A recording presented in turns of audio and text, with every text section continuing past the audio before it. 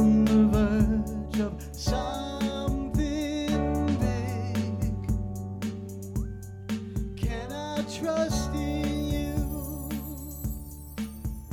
to do the right thing? Can I trust in you? Okay, hello again, everyone. I'm Rob Danish at the University of Waterloo, and this is Now We're Talking, a podcast about communication skills. And following up on the last episode, we're going to talk about abstract and concrete word choice. And it really goes well with our last episode. And I think I said last episode that word choice was my favorite thing to talk about. This is kind of another favorites of mine to talk to my students about. We just talked about it yesterday in class, actually. And I think it's the simplest and most direct way to immediately improve all of your writing and communication practices also. So we're here with me Carly, who's another one of my students, and she's going to help talk to us about how to make better better concrete word choices instead of abstract ones. Hi, Carly. Hello again. So today we're going to talk about abstract and concrete words. Something we talked about when we met with Rob last week, actually, was that concrete words give a lot more information about who the writer is and what their intent is. And so as the podcast continues, we might talk a bit more about how that can be used strategically, and then also the pros and cons of using abstract words and concrete words. As kind of an example that I thought about is when I was in elementary school, I did a lot of poetry writing, and I remember at the time thinking, my work will seem much more grand and philosophical if I use very abstract words, because I think as a writer, using concrete words gives a lot more indication of biases and positionality.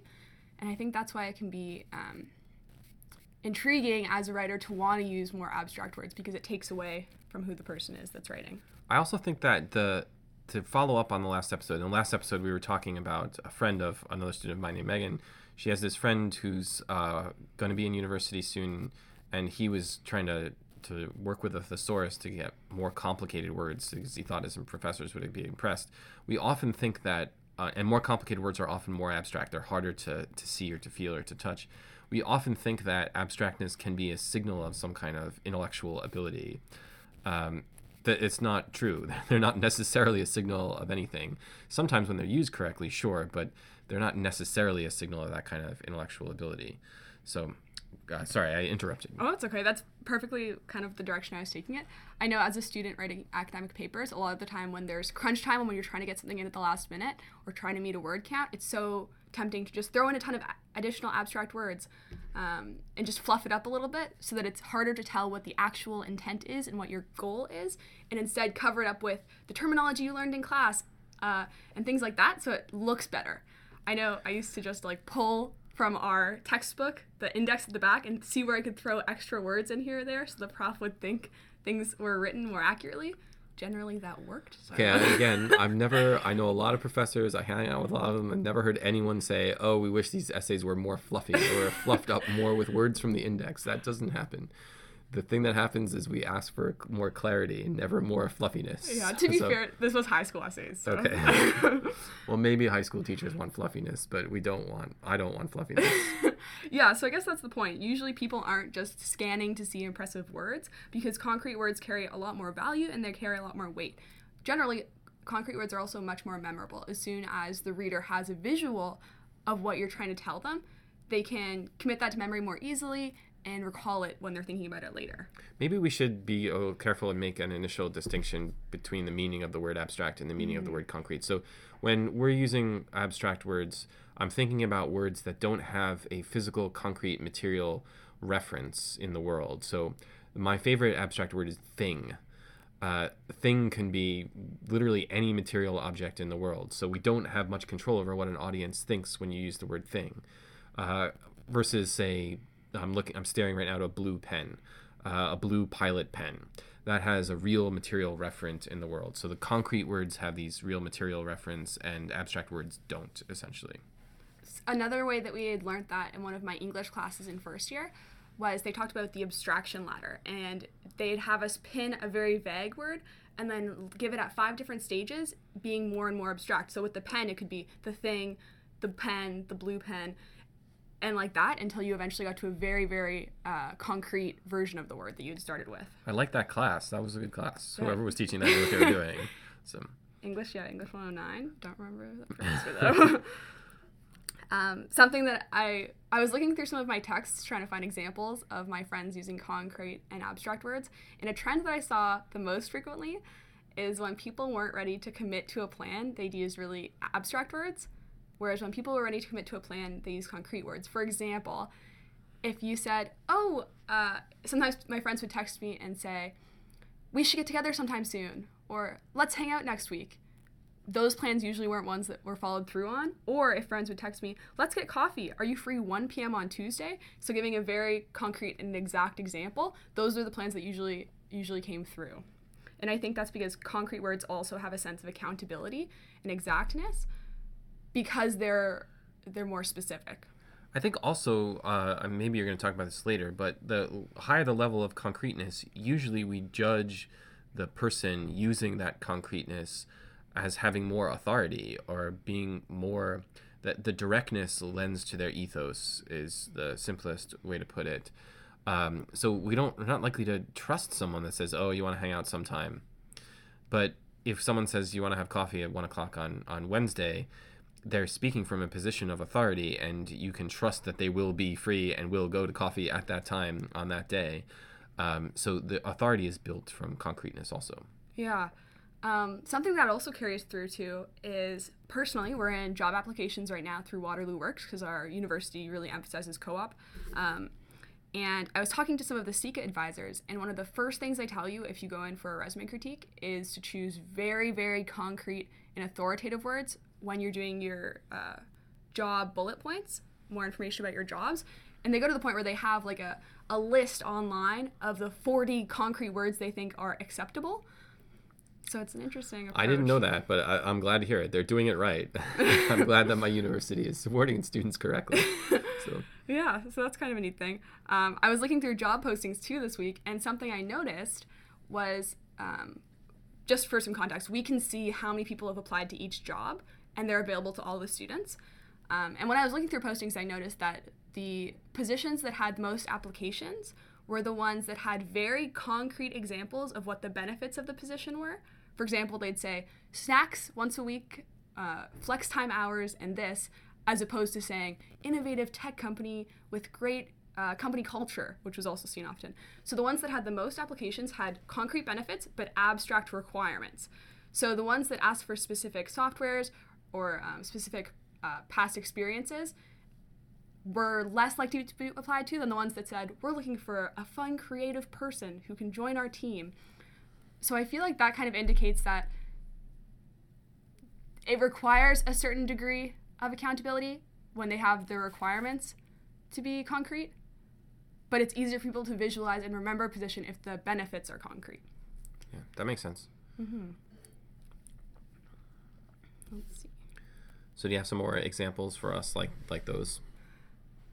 Yeah, well, another thing that kind of came to mind is I've worked in nonprofit before, and a big part of nonprofit is maintaining donor and supporter relationships. And a big way that they do that is through writing mass emails. And something we did while I was there is we made all of the email words and content much more specific, because we found if you send someone an email that says, we really need your support, thanks for supporting us in the past, email us today, you don't really get a reply as often as saying, oh, hey, Rob, thanks for donating $20 last May for this initiative. We really appreciated that, and it allowed us to do blank with that money. Yeah, so the here we're seeing that concreteness is also a measure of the specificity of the message. So in those cases, the specific details are materially real, like you can see them, you can touch them, you can remember them. And that specificity has this kind of weight on the audience, especially, and we know this in persuasion, especially if you've donated in the past. So I bought a car recently. I bought 2 cars in the last 6 years. And the first time I bought the car, it's a very simple experience. They would send me afterward in the mail, congratulations on your car and like the happy holidays or something, nothing in it. And then this Christmas, I just bought a new car, and the company that sold me the car, they sent me 2 bottles of wine, and they said in the letter, you bought your car blank, blank, blank, like, and they described it ideally on the day, and they used my first name, etc. Those details, and we know this from studying persuasive car salesmen, that I will much more likely to go back to that place to buy another card than the first place. It's something about the specificity that draws or connects with the audience that is absent with abstract language. I always think about this in the context of like saying thank yous and apologizing or giving critiques on other people's writing. In that same English class that we talked about earlier, they really emphasized using abstract and specific words when giving critiques. So rather than saying, your essay was confusing, saying, this part of your essay made me think blank, and I was confused by that. I guess that's more around the specificity realm. Yeah, no, it's all related. Right? So the idea here is that so concrete language is specific. They're related.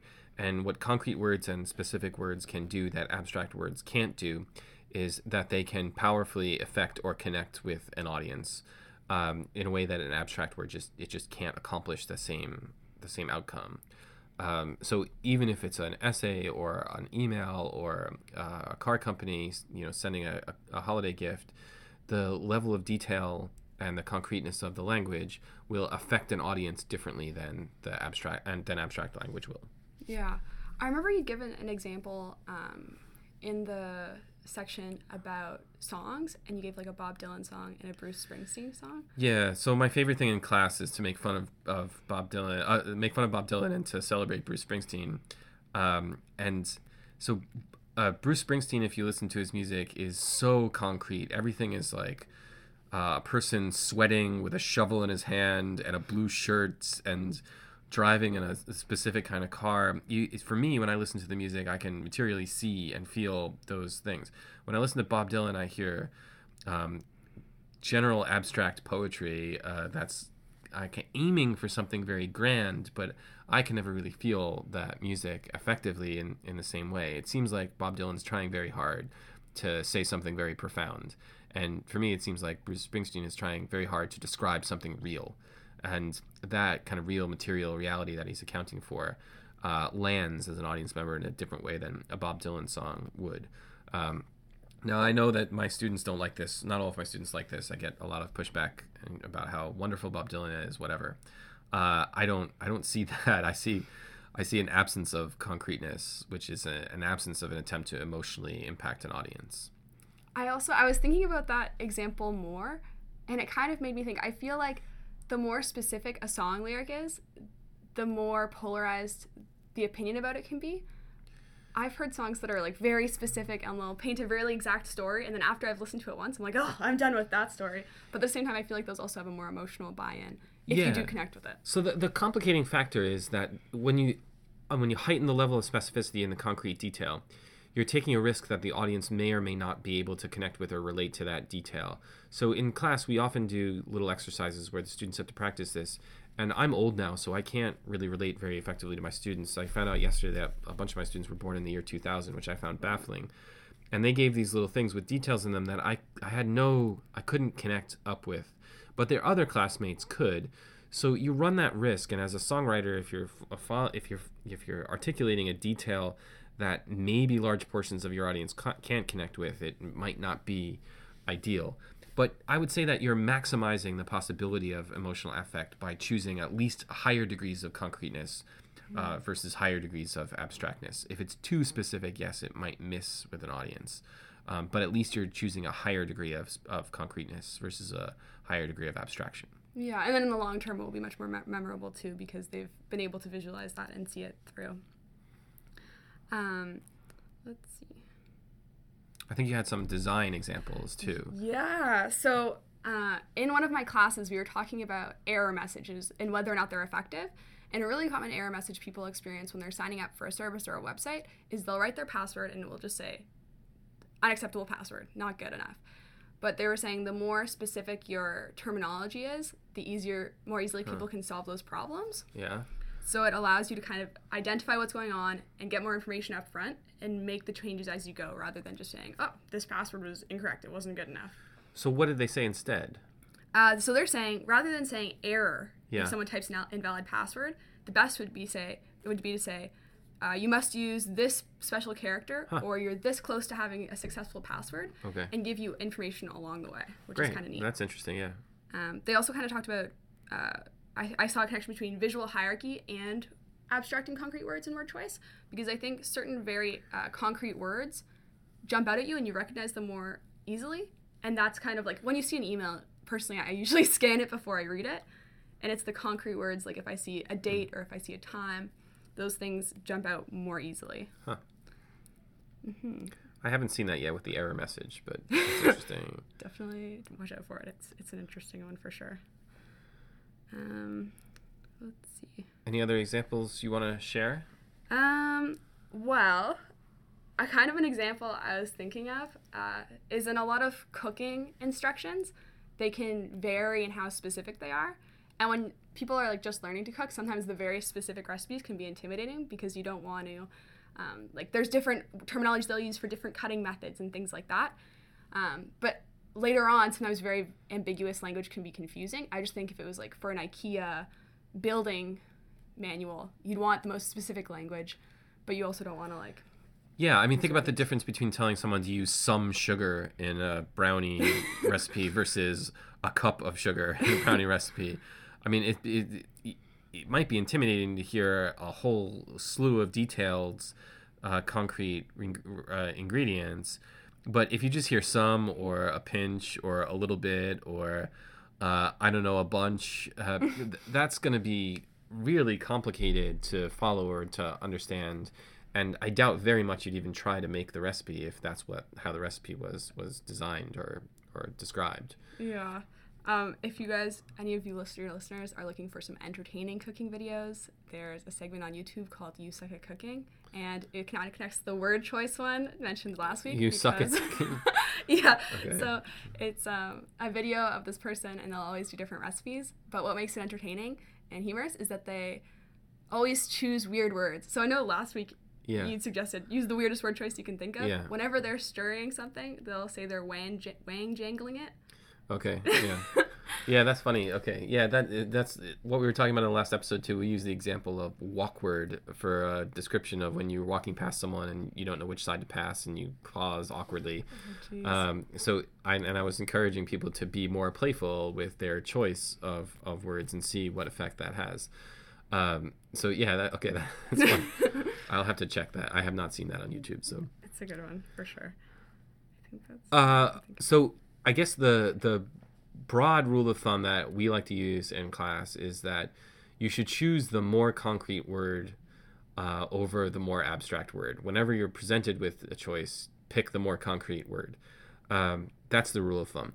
Anything else that you want to say to summarize, Carly? Yeah. So actually, can I share one quick exercise they can try out? Yep. So an exercise we suggested was if you write out 3 related sentences, underline each noun, verb, or adjective, and then think of 2 ways you could make each word more specific and concrete. Choose the more concrete of the 2 options, and then reread your sentences and consider the effect that your new sentences will have compared to the original sentences.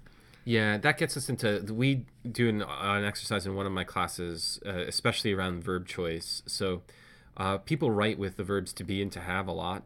So X is something, Y has this. And to be and to have are actually quite abstract verbs. So I ban those 2 verbs. And they have to choose the most concrete verb they can think of as the main verb of every sentence. And then they have to make sure that the noun of the sentence is as concrete as possible also. So that kind of exercise is exactly the sort of thing that we do in class. And it's actually, students find it really, really hard because it's hard to write without to be and to have. I speak a little bit of French and I can't, like if I could not use to be and to have in French, I don't know if I'd be able to carry on a conversation. But it challenges you to think about the specificity of verbs in particular are kind of the engine of a sentence. And when those are specific, you'll find instantly that you're having different effects on audiences. So yeah, that's a great exercise to try.